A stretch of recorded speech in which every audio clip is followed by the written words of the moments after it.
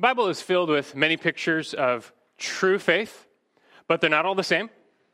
In some, we see examples of great faith, and in others, little faith. Thankfully, it only takes a little faith to save, but as believers, we aspire toward great faith. So what is the difference? What makes for a great faith? By way of example, you can consider Abraham, who trusted God completely when he promised to give him a son in his old age. Meanwhile, Sarah had a little faith as she laughed at the same promise. Think of Noah, who had great faith as he obeyed God and built the ark to be saved from the flood. Meanwhile, Gideon had little faith as he needed multiple signs to take God at his word. You can think of Mary, who had great faith as she fully submitted to the Lord's will for her to bear this virgin-born Messiah. Meanwhile, Zacharias, the father of John the Baptist, had little faith as he could not believe God would give him a son in his old age, even though he was praying for it. There are countless more examples like this. What's the difference, though? As Scripture was written for our instruction, what do we learn about the difference between great faith and little faith? The difference seems to come down to the difficulty of promises believed. Remember, what is faith? Hebrews 11:1 tells us, faith is the assurance of things hoped for, the conviction of things not seen. God in his word has given us many truths and promises. These become the things we hope for, things hoped for. Much of what God has said and promised, though, yet remains unseen to us. But faith is taking him at his word and believing in these things unseen. This faith is not blind because it rests on revelation, the word of God, but also does not depend on seeing because we walk by faith, not by sight. 2 Corinthians 5:7. So I think the difference when it comes down to it, the measurable difference between great faith and little faith has to do with the difficulty of the truths or promises believed. In the examples we gave of great faith, Abraham, Noah, Mary, they all believed the unbelievable, things never seen or done before. A son in old age, a worldwide flood, a virgin birth.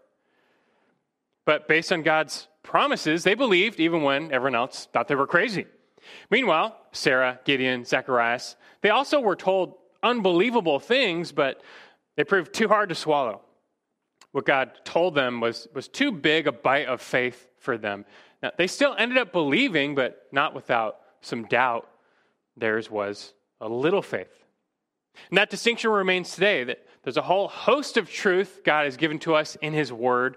Do you believe it all? And how much do you believe it? How deeply do you take God at his word? Faith itself is meant to grow. The disciples of Jesus themselves were often found to have little faith. One time they cried out to him, though, and they said, "Lord, increase our faith." Luke 17:5. That's a good prayer. That prayer was answered. Their faith did grow over time. We should have the same prayer and the same desire. Lord, increase our faith. It's only right for believers to aspire to greater faith. And we're meant to look to those who have come before us, a great cloud of witnesses, be encouraged by their example, that we might run our own race with endurance. That's what we're going to do this morning, to be encouraged by a very special witness of great faith. When you think of the top examples of faith in the Bible, these are the names that come to mind. Abraham, Noah, Mary. We could easily add Moses, David, Peter, many others. But there's one special figure who would be pretty close to the top of this list. This person was not an apostle. He wasn't even a Jew. He was a Gentile, and at that, a Roman. We don't even know his name. But Jesus himself testified that in his day, he found no one with greater faith. This man's witness is recorded in Scripture that we might gain insight into what makes great faith, and that we might likewise cling to the Lord without wavering. And this witness is found in Matthew chapter 8. So you can turn there now, open your Bibles, and go to Matthew chapter 8. We recently turned a corner in our own study of Matthew's gospel. Last week we began chapter 8. After spending much time considering the words of Jesus through the Sermon on the Mount, we're now focusing on the works of Jesus. Chapters 8 and 9, Matthew resumes the narrative, and he's showing us what Jesus was doing during his Galilean ministry. In that regard, Matthew specifically focuses on the miracles of Jesus as the divine Messiah. Jesus came both to proclaim the good news of the kingdom and to heal every kind of disease and sickness among the people. It says back in chapter 4, verse 23. Christ's healing ministry was intended to be the sign of his identity as the Son of God. In an irrefutable way, he was putting his authority on display. We'll see in these chapters time and time again how the works of Jesus were meant to attest to his identity and his authority. However, so many of the people, they saw these signs of Jesus, but they did not have eyes of faith to accept what it meant about Jesus. Most people he encountered were of no faith. They were just unbelieving. There was a small portion who had faith, but of them, the great majority had what we might call a little faith. They believed Jesus was someone great, but they wrestled with these questions and doubt because these signs seemed to point to the unbelievable. I mean, could this Jesus really be God come down? Emmanuel, God with us, is that possible? If the measure of great faith is believing the most difficult truths, that was one of them. But here in Matthew 8, we find someone who believed the unbelievable about Jesus. And as such, we find an example not of little faith, but of great faith. Only, again, this example comes from the unlikeliest of sources, a Roman centurion. This is not a Jew. This was a captain of the detested, occupying Roman forces. And as such, he did not have the advantages of the Jews, the law, the covenants. Nevertheless, he evidences a greater faith than all of them. So how can this be? His testimony is found in Matthew 8, verses 5 through 13. This passage is still ultimately telling us something about Jesus. Here, Matthew is recording a second miracle of Jesus, and that continues to exhibit his divine authority. But this passage stands out because it includes Christ's own commentary on all things going on and on the centurion's faith. And being recorded for our instruction, that means there's much here for us to learn, both about the Lord and about what he says is true and great faith. And that's what we want to do. There's a lot of ground to cover. So like last week, we're going to read as we go. I'll give you an outline to help you follow. But let's just walk through this second passage in Matthew 8 that we too might aspire and attain great faith. What makes for great faith? Let's try and find out. This passage begins with, you might say, a vital request. So number one, a vital request. And let's start reading verse 5. Again, we'll read as we go. Matthew 8, verse 5. It says, when Jesus entered Capernaum, a centurion came to him, imploring him, and saying, Lord, my servant is lying paralyzed at home, fearfully tormented. Verse 5 takes us to a new setting, Capernaum. Capernaum was an important port town on the northern shore of the Sea of Galilee. Having already been rejected in his hometown of Nazareth, Jesus made his new home base of ministry here in Capernaum. This is where many of his top disciples were from. That includes Matthew, who's writing Matthew. The city sat on a trade crossroads, and the Romans had a tax collecting station there, which Matthew would eventually leave to follow Jesus. That's chapter 9. But if you know anything about governments, you know the thing they love the most: taxes. And especially in the ancient world, wherever there was a tax center, there would be troops to guard it. And that was the case in Capernaum. The city supported a Roman garrison, and the leader of that garrison most likely was this centurion. You can think of a centurion, someone like a captain in our army. He was the leader of a century, meaning 100 troops. That's why he's called a centurion. Centurions were the backbone of Roman military leadership. They were the ones really keeping order and discipline amongst all the troops in the empire. Now, what do we know about our centurion here in Matthew 8? His name is not recorded. We know very little about him. The text does reveal one thing, namely that he had a special concern and affection for his servant. His servant is lying paralyzed at home, being fearfully tormented. Who was this servant? Now, the centurion does not actually use the term for servant. He actually uses a Greek term for child. And it's a word that can refer to a child of any age, from infancy to young adulthood. Now, we know that this child is not the biological child of the centurion, because in Luke 7, the parallel account, he makes clear that this child was the centurion's slave. Luke uses the Greek term doulos. It's very common in the Roman Empire for centurions to have slaves serving as attendants. What was not common was for centurions to have any affection for their subordinates or slaves. Most Roman officers appeared quite cold and heartless toward their soldiers, their slaves. For one of them to become sick, paralyzed, about to die, would not have been cause of much concern. But it was for this centurion. We don't know how or why, but he held this servant in high esteem. This young servant had endeared himself to the centurion, such that he had become like a son to him. Most centurions were not allowed to marry or have a family during their years of service. So this servant child could have been the closest thing to family the centurion ever knew. Already, though, this centurion stands out just in his affection, his concern, his compassion for his lowly servant. The servant himself is in dire straits. The text says he's lying paralyzed at home. This is the word for paralytic, which describes a whole class of illnesses that deal with, obviously, paralysis. You can think of, for example, cerebral palsy, where the brain loses the ability to control the muscles. In the case of the centurion's servant, we don't know any more details except the fact that he was greatly suffering.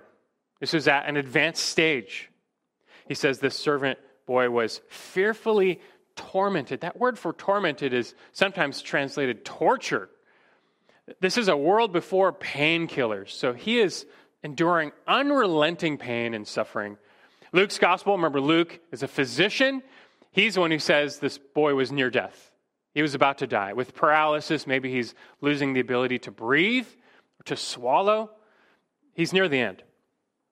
This centurion resided in Capernaum, as did Jesus. Now, Jesus is often out and about, but on this occasion, he knows Jesus is in town. So in desperation, he reaches out to him. Like the leper in the previous passage, we see the centurion approach Jesus with a humble confidence in his power, but also not presuming upon his will.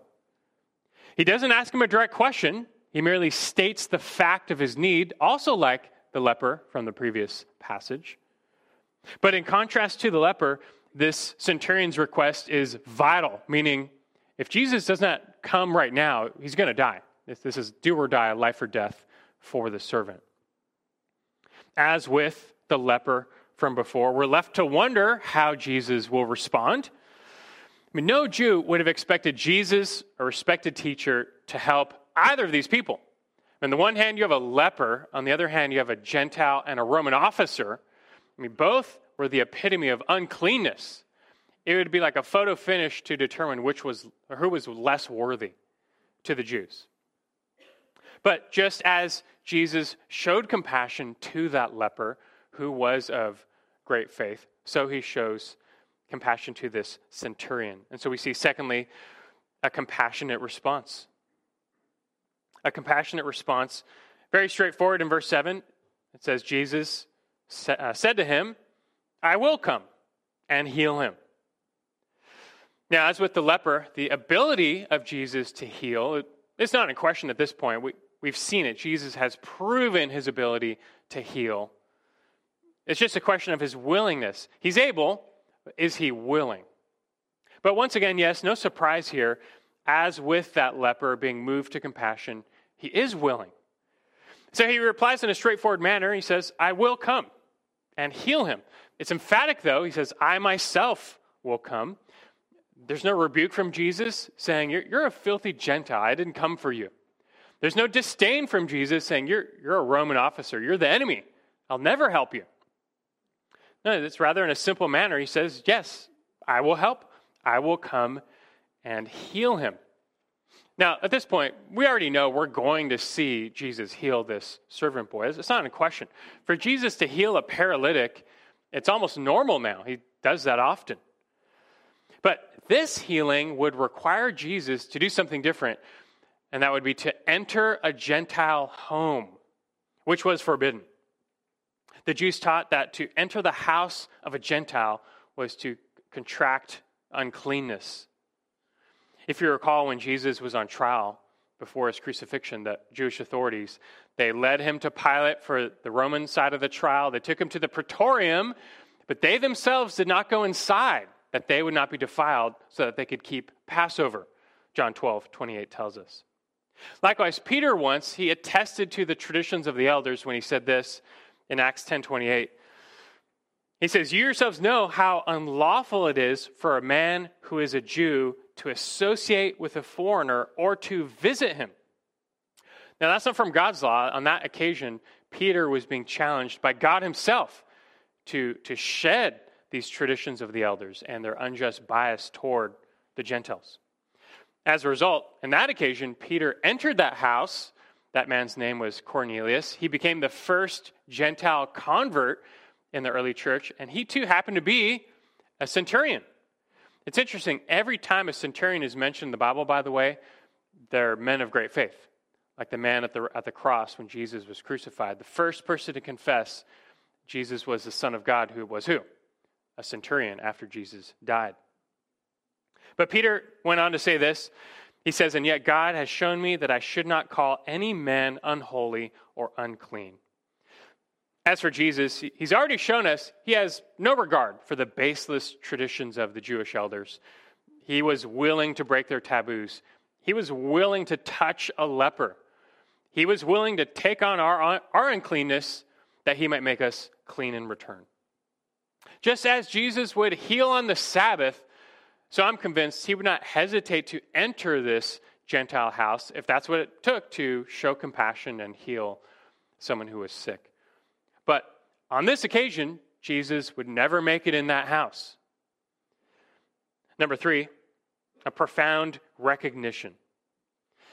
This really is the heart of this episode, verses 8 and 9, a profound recognition. Verse 8, "But the centurion said, 'Lord, I am not worthy for you to come under my roof.'" We can stop there. First, you can point out the meekness of this centurion. He says, "I am not worthy." This word means sufficient, adequate, like when John the Baptist said he was unworthy to even remove the sandals of the Messiah. This centurion believed he was too unworthy to have Jesus come under his roof. Now, you might wonder, what's behind this? I think a bit more background will help you make sense of this, because Luke, in his gospel, the parallel account, gives us many more details. Matthew is giving us quite an abbreviated account. But in Luke, we learn that the centurion did not actually approach Jesus in person, but through some intermediaries. Luke 7, verse 3 says this. It says, "When he, the centurion, heard about Jesus, he sent some Jewish elders asking him to come and save the life of his slave." The centurion had employed some Jewish elders to make this request of Jesus on his behalf. Now, this is no contradiction with Matthew. Matthew is simply giving us the Cliff Notes, the abbreviated account. I mean, we make use of abbreviated speech and storytelling all the time, leaving out details that just aren't relevant to our point. As an example, Matthew 27:26, it says literally that Pilate scourged Jesus. Now, we know Pilate was not the one actually whipping Jesus. In reality, Pilate gave the order and handed Jesus over. But those details aren't relevant, especially when you have limited parchment to write on. What's relevant is that Jesus was scourged with Pilate's approval. So that's all he writes. Likewise here, Matthew, he's summarizing this account. He's just giving us the centurion's message, because that's what matters to him. He wants us to focus on the faith and nationality of the centurion, which will tie into his message on Gentile salvation, which is coming up. But the messengers are just irrelevant to this point. All right, so that's all fine, but now that we know these extra details, it does give us some insight when we consider Luke's account. we know how truly unworthy this centurion felt. Because in Luke 7, it tells us what those Jewish elders said to Jesus. Just as the centurion was interceding for his servant, so these elders were interceding for the centurion. And here's what they first said to Jesus. Luke 7, 4 and 5. It says, when they came to Jesus, they earnestly implored him, saying, he is worthy for you to grant this to him, for he loves our nation, and it was he who built us our synagogue. So we do learn a little bit more about the centurion. He was the one responsible for building the Jews their synagogue in Capernaum. If you were to go to the long-lost ruins of Capernaum today, what little is left, you would find some pieces of this synagogue still intact. We don't get the impression, though, that he built this synagogue just to make the Jews happy, because they attest that he loves their nation. I think this means most likely that this Gentile, or rather this centurion, was a God-fearing Gentile. A God-fearing Gentile. That was a specific term the Jews gave to certain Gentiles, a God-fearing Gentile. Who were these God-fearing Gentiles? The Jews recognized that there were some Gentiles who came to believe in their God and who wanted to worship their God. Now, like the Jews still kept these Gentiles at arm's length. It was rare to have a true, full convert. But they did not fully turn them away. They accepted their support, and God-fearing Gentiles were allowed to attend synagogue. Sit in the back, remain silent, but they could attend synagogue and hear the scriptures. This centurion, we have to assume during his time stationed at Capernaum, somehow, some way, came to learn of the God of the Jews and came to believe in him. There's no other way to explain how he loved their nation, and there's no other way to explain how these Jewish elders viewed him so favorably. I mean, do you see how these Jewish elders in Luke's account, they're saying that this man is worthy for Jesus to help him. He's a Gentile and a Roman officer, like the most hated person, but they find him worthy. That's a huge statement. That's saying a lot about this man and his faith. They believe he's worthy, but once again, this centurion himself does not believe he is worthy. That's why he did not approach Jesus in the first place, it says. He was just a Gentile and a Roman officer at that. He knew how the Jews, especially rabbis or teachers like Jesus, felt about Gentiles. He was unworthy. So he sends these intermediaries to appeal to Jesus on his and his servant's behalf. And note, he does not send fellow soldiers. He sends Jewish elders, his friends. Now, to this appeal, Jesus responds positively. He says, all right, I'll come to your house. I will come and heal your servant. So Jesus and the elders, they start making their way over, Luke 7 tells us. But Luke 7 adds that as they come near to his house, the centurion sees them, and he sends another group of friends out to give another message to Jesus. And he says, the friends say this, Luke 7:6. They say on behalf of the centurion, Lord, do not trouble yourself further, for I am not worthy for you to come under my roof. For this reason, I did not even consider myself worthy to come to you. So again, you can see how I say it. We can see how truly unworthy this centurion felt. He felt he was unworthy to go to Jesus in the first place, which is why he used these intermediaries. And then when he learned Jesus was on his way, he certainly felt Jesus unworthy for Jesus to come under his roof. Was this purely ethnic? Is he showing sensibilities to the Jews, knowing he's a Gentile? Or was this also spiritual? Was he aware of his spiritual uncleanness before the Holy Lord? We don't know for certain. But we do know this centurion was meek. He was, per the Beatitudes, poor in spirit. He had a high view of the Lord. He had a low view of self. But as Jesus approaches his house, it quickly becomes evident this centurion has painted himself in a corner. He's in a bind. Like he believes he's too unworthy to go to Jesus. And he's too unworthy to have Jesus come under his roof. But at the same time, his servant is there, sick, paralyzed. He can't leave the house, cannot be taken out of the house. He's too sick. He can't be brought to Jesus. So how is this going to happen? Jesus can't come in. The servant can't go out. What's the remaining option? What did the centurion expect Jesus to do? Now, whether this was his desire all along or just sprang up spur of the moment, we don't know. But as Jesus approaches, he knows there's only one remaining option given his unworthiness. He finally lays his cards on the table, and with them we get one of the greatest expressions of faith in all the Gospels. Verse 8. It says, "But the centurion said, 'Lord, I'm not worthy for you to come under my roof, but just say the word, and my servant will be healed.'" What the centurion expects from Jesus now is clear. He wants his servant to be healed, but he believes that all Jesus needs to do is just say the word. Just speak it. This means the centurion believes that Christ's power is so great, he can heal long distance. He can bring about his will just by speaking a word. That's not a small belief. This is the epitome of power. What else is more characteristic of God, his power, his omnipotence, than his ability to bring about all his will just by speaking it? That's part of the essence of God and his power. It's God who says, "Let there be light," and then there's just light. He's the one who just speaks all things into existence. That power does not belong to any man, not even close. We can't do or build anything with our words. All we tend to do with our words is tear down. But though he appears as a man, this centurion believes Jesus is someone more because he's attributing to him divine power. Most people back in that day were either superstitious or ignorant, and that's why they believed that Christ's power resided in his hands, his touch, or even his clothes. And that's why on several occasions people snuck up and tried to touch him to get power. But his power did not reside in his touch or in his garments, but in his word.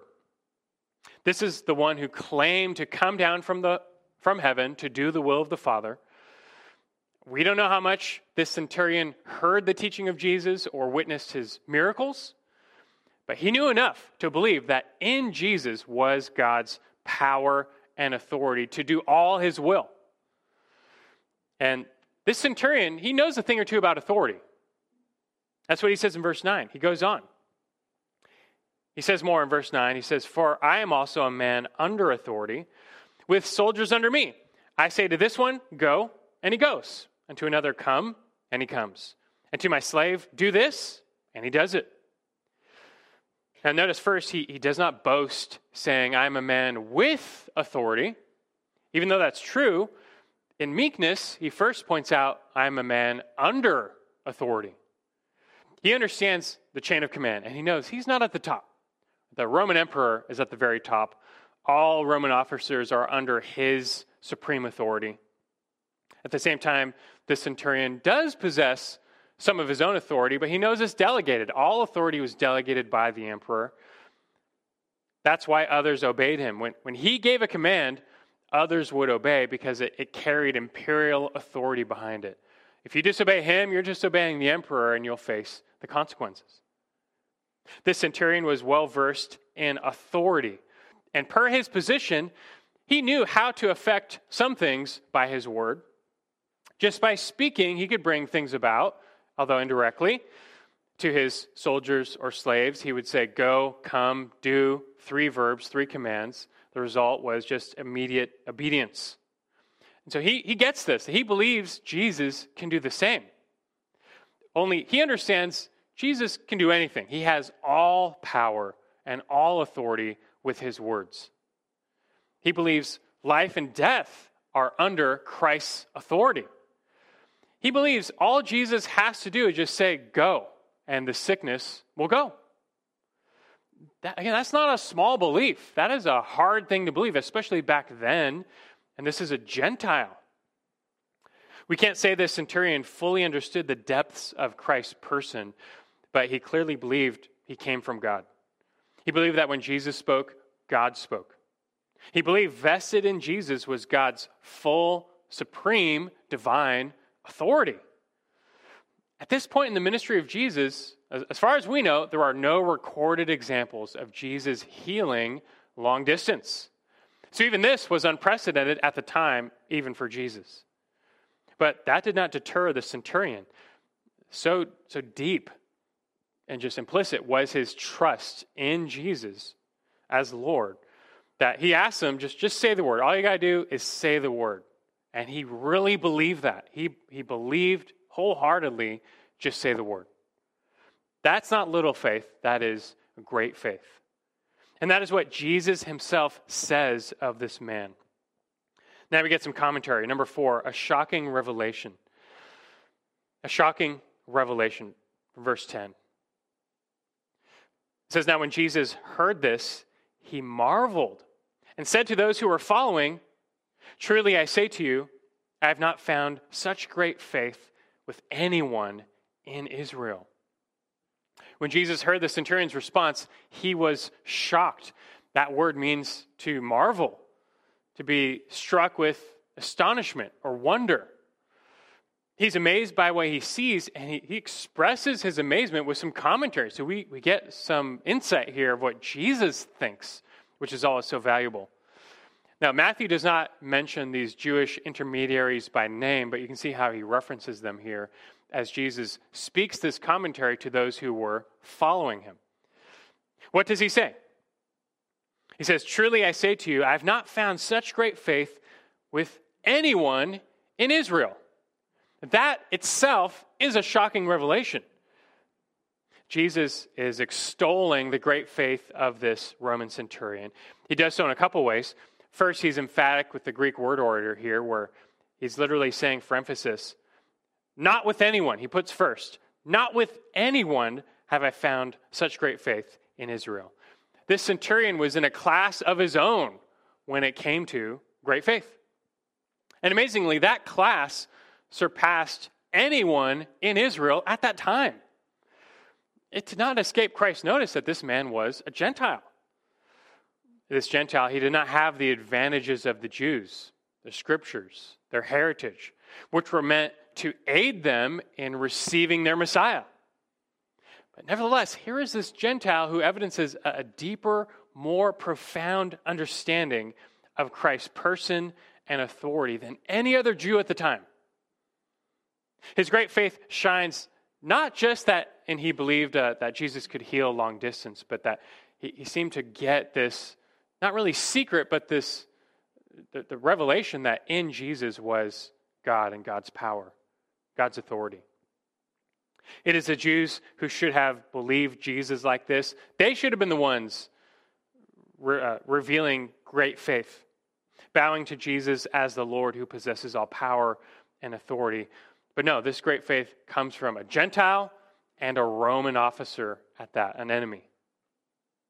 Instead, regarding the Jews, what did Jesus find from them? Not great faith. Again, most often he found, like we said, no faith. Like most were just unbelieving. And of the few that did believe in him, of them he found usually little faith. That likewise amazed Jesus. You know, there's one other time this verb for marvel or amazed was used of Jesus. Something else caused him to marvel. Here, it was the great faith of the centurion. The other time is in Mark chapter 6, verse 6, where he marveled at the unbelief of the Jews in his own hometown of Nazareth. That likewise was shocking. But it was sadly true. The Jews had been flooded with the light of God's revelation, but they proved too blind to see it. Meanwhile, you have many Gentiles, they lived in darkness their whole lives, but they caught just the tiniest ray of Christ's light, and they were ready to believe in him. What Jesus says here serves to foreshadow what would take place after the resurrection. While a remnant of Jews would be saved, most would be hardened in unbelief, and the floodgates of salvation would open for the Gentiles. That is verified by what Jesus says next. Number 5, a great reversal. A great reversal. Verses 11 and 12. He says after that, verse 11, I say to you that many will come from east and west and recline at the table with Abraham, Isaac, and Jacob in the kingdom of heaven. But the sons of the kingdom will be cast out into the outer darkness. In that place, there will be weeping and gnashing of teeth. And Christ's commentary continues. And the great faith of this Gentile prompted Jesus to reveal to those around him the great reversal that was soon coming. It all centers on this table, as Jesus here evokes this idea of what was called the Messianic banquet. This actually stems from Isaiah 25. It's where the consummation of God's kingdom was pictured as this great banquet. God was a host, and to eat, drink, and fellowship at this banquet was a picture of the blessings of the kingdom. And Jesus likewise is evoking this banquet as a clear symbol of salvation. He places its location in the kingdom of heaven. He's not concerned, though, with any other details of this symbol. Only one thing he points out, and that is the guest list. Who will have a seat at this table? Abraham, Isaac, Jacob, they'll be there. These were the patriarchs of Israel. These were all sinful men, but they were chosen by God and they received his grace by faith. All were men of great faith who clung to the promises of God. But who else? Who else will have a seat at this table? All Jews at the time, they believed their spot was reserved, no matter what, by birthright. They were the physical descendants of Abraham. God promised his blessing to the descendants of Abraham, so they're in, right? Automatically. Later, rabbis greatly embellished this idea of the Messianic banquet, and one feature they added was that there would be no Gentiles there. That's part of what made it so great to them. It's like a Gentile-free zone. But that's not the case.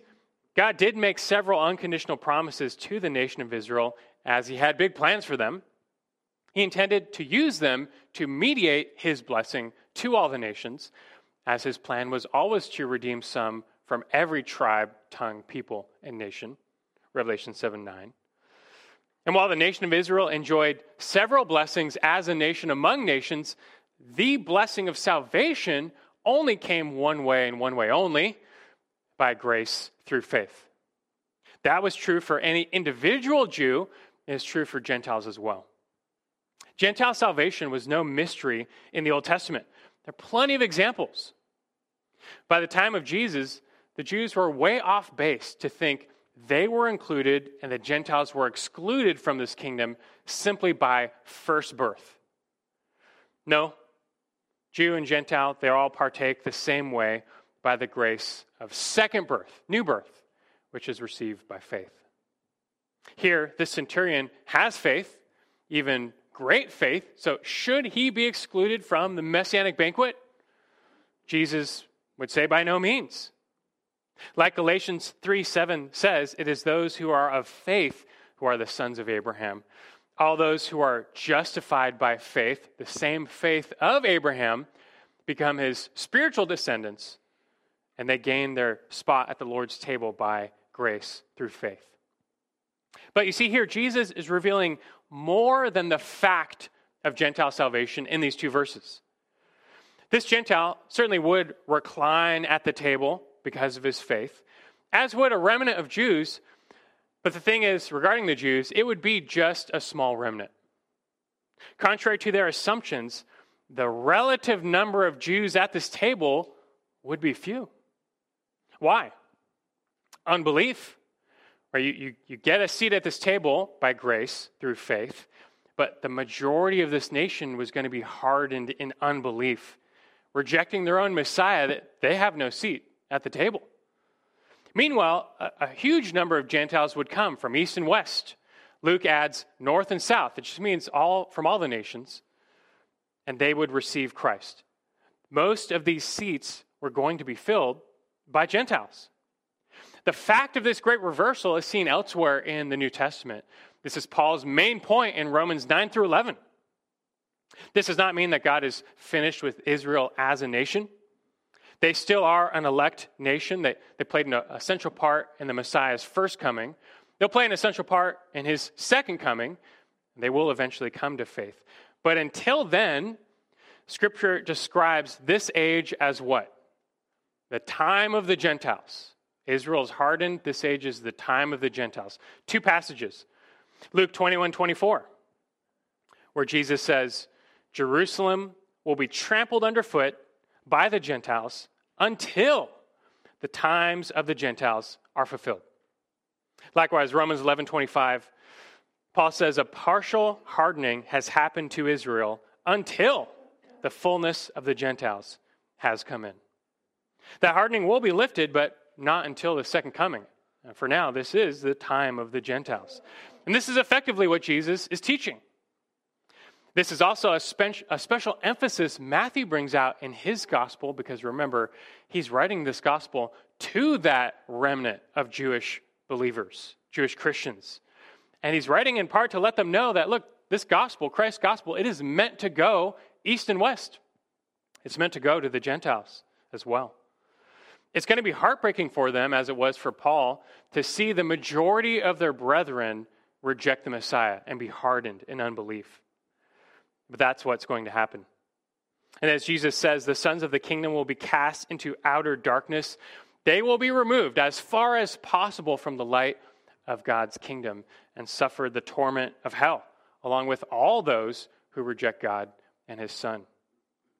Jesus says in that place there will be weeping and gnashing of teeth. These are two images the Lord used several times to depict the anguish of perdition. Interestingly, in Isaiah 25, which speaks of this banquet, it says that God will wipe away the tears from his people on that day as death is overcome. But part of the torment of hell is that their tears are never wiped away. Their suffering is unceasing. Our response to this should be the same as Romans 11. Do not be arrogant toward the lost. We are merely saved by grace. We don't deserve any seat at this table. If we find one, it is merely by God's grace. Do not be arrogant. But at the same time, don't be unbelieving. Any unbelieving branch will be cut off, and anyone who's believing will be grafted in, says Paul. As for us, the only right response in hearing all of this is just to come to faith, right? The same faith as this centurion. The only hope in life and death is Christ. You must see your own unworthiness to have a seat at his table. We are the ones not worthy to come under his roof. But by the redemption that's found in his atoning death and resurrection, he can make us worthy. But will you go to him with this same humble, dependent, great faith? For now, let's finish. It ends with this, number 6, a full restoration. A full restoration. Last verse, verse 13. It says, and Jesus said to the centurion, go, it shall be done for you as you have believed. And the servant was healed that very moment. It almost feels like an afterthought at this point, but Jesus does heal the centurion's servant. For a second time in this chapter, he proves what the centurion believed, namely that he really does possess all authority. Like God, he can perform his will with just a word because he is Emmanuel, God with us. He grants the centurion's request, saying, it shall be done for you as you have believed. This can be taken in a causative sense, because you have believed. There were several times when Jesus healed someone completely irrespective of their faith. His healings were meant to attest his power and authority. But there were occasions where Jesus linked his healings to the faith of a person, that he might also show and teach this is how you find favor with God, by faith. The servant was healed that very moment. Jesus never touched him, never even saw him. But that didn't matter. His authority, his power, no bounds. You just got to think, one moment this servant is lying paralyzed, about to die. The next moment, he's in perfect health, and he can walk, he can move. He doesn't even know what hit him. It's safe to assume the centurion and others, filled him in on what actually happened here, but he's restored to perfect health. You know what I find so amazing about this story, though, is the whole thing, nothing is said of the faith of the suffering boy. The state of his faith is irrelevant to this whole episode. All that matters here is the faith of the centurion. Jesus said that the boy was healed as the centurion had believed. And as a quick side note, can I just point out, this passage should be the death knell to like charlatan faith healers. There are many faith healers, they attempt to heal a sick person, and when they fail to do so, what's their excuse? They blame the sick person. You didn't have enough faith. You didn't have the faith to be healed. But that's when you take them to this passage, because you see how the faith of the sick person is not even in question. It doesn't matter. It's really the faith of the one interceding for him that's in question, in this case, the centurion. So really, if a faith healer fails, is not a sign of their own lack of faith. But that is beside the point of this passage. Seeing all this, we're meant to come to the same conclusion. This Jesus is the one who comes from God. This is the one who shows us the Father. This is the one who reveals his will and displays his power. That means to obey Jesus is to obey God. To disobey Jesus is to disobey God. Because of his authority, we had better listen to him, we better follow him, and trust him, coming to the same faith as this centurion. And above all, that's my prayer, that you would come to faith in Christ like the centurion. And beyond that, like I mentioned at the beginning, that you would come to great faith. Throughout Matthew, there's a minor theme of little faith. Many examples of little faith. Back in chapter 6, verse 30, to the anxious, Jesus says, you of little faith. Chapter 14, verse 31, to a sinking Peter, Jesus says, you of little faith. In chapter 16, verse 8, to confused disciples, Jesus says, you men of little faith. See, lots of little faith. Great faith is rare, but it can be obtained. Look, there's good news here, as we said. It only takes little faith to save, if it's genuine. As with the 12, the Lord is patient and gracious with his true disciples. Faith is meant to grow, and it takes time.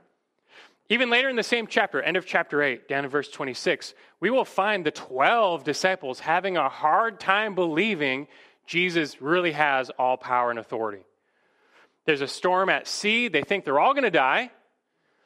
But what does Jesus say to them down in verse 26?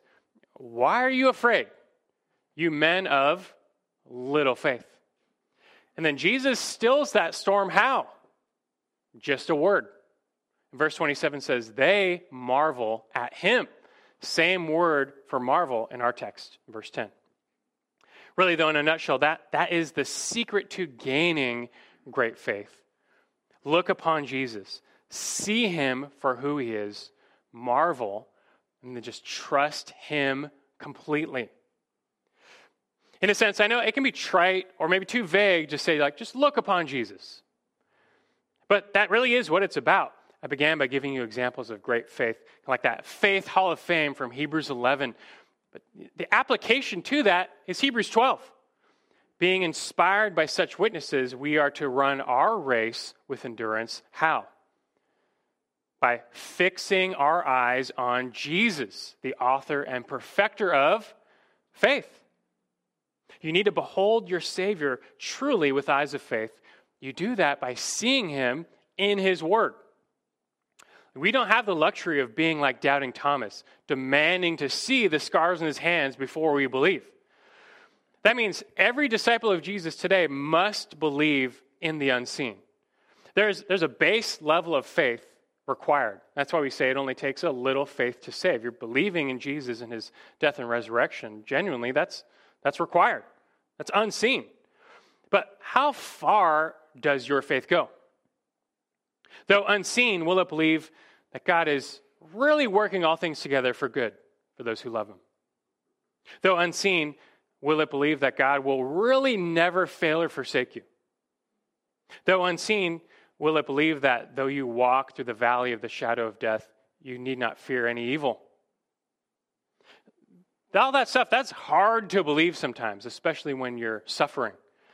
But that is what great faith is, believing even the hard things to believe. You find these promises in God's word, but that's also where you find the one who secures them. That's where you go to see him, to hear him, to know him, to follow him. And so what are you actually doing to fix your eyes upon Jesus? It takes more than a passing glance if you are trying to grow in faith. Are you trying to grow? Is that your prayer? Lord, increase my faith. What are you doing? I would tell you to take the prescription of Colossians 3:16. Let the word of Christ richly dwell within you. It's where we find him. Read his word, study it, meditate upon it, memorize it, pray it, cherish it, because that's where you find the Savior, Christ, the focus of the word. And Matthew's gospel presents fear, anxiety, and worry as the results of little faith. That's your problem. If you struggle with that, he says you just have little faith. Each time, like back in the Sermon on the Mount, when he's talking about anxiety, he says, you have little faith. When he says that each time, he really means you have little faith in me. He is the object of faith. But therein also lies the cure to fear, anxiety, and worry, I might add. Fixing your eyes on Jesus and not looking away like Peter did as he began to sink in the water. Rather, through his word, you believe the unseen. You really believe he has all power and authority. If this Jesus is your Lord, like, what is there left to fear? Your Savior has authority over life and death. So even if you die, like, what are you scared of? Like he said to his disciples in that storm, why are you afraid? You go, what are we missing here? Did you forget who's in the boat with you? Look to this same Jesus. That's how you see your faith grow and become great, when you cling to him. And it's that great faith that will carry you through life, because we all know storms and suffering will come, and they won't always go away. They won't always be healed. But that doesn't matter. As you cling to his word, you know nothing can separate you from the love of God in Christ Jesus. Not tribulation, not distress, not persecution, not even death. You trust him. In that trust is where you find perfect peace. Anxiety comes when troubles appear bigger than the Lord. But realize nothing is bigger than the Lord. It's just that you're holding your troubles too close to your eyes. They appear bigger than they are. You're out of perspective.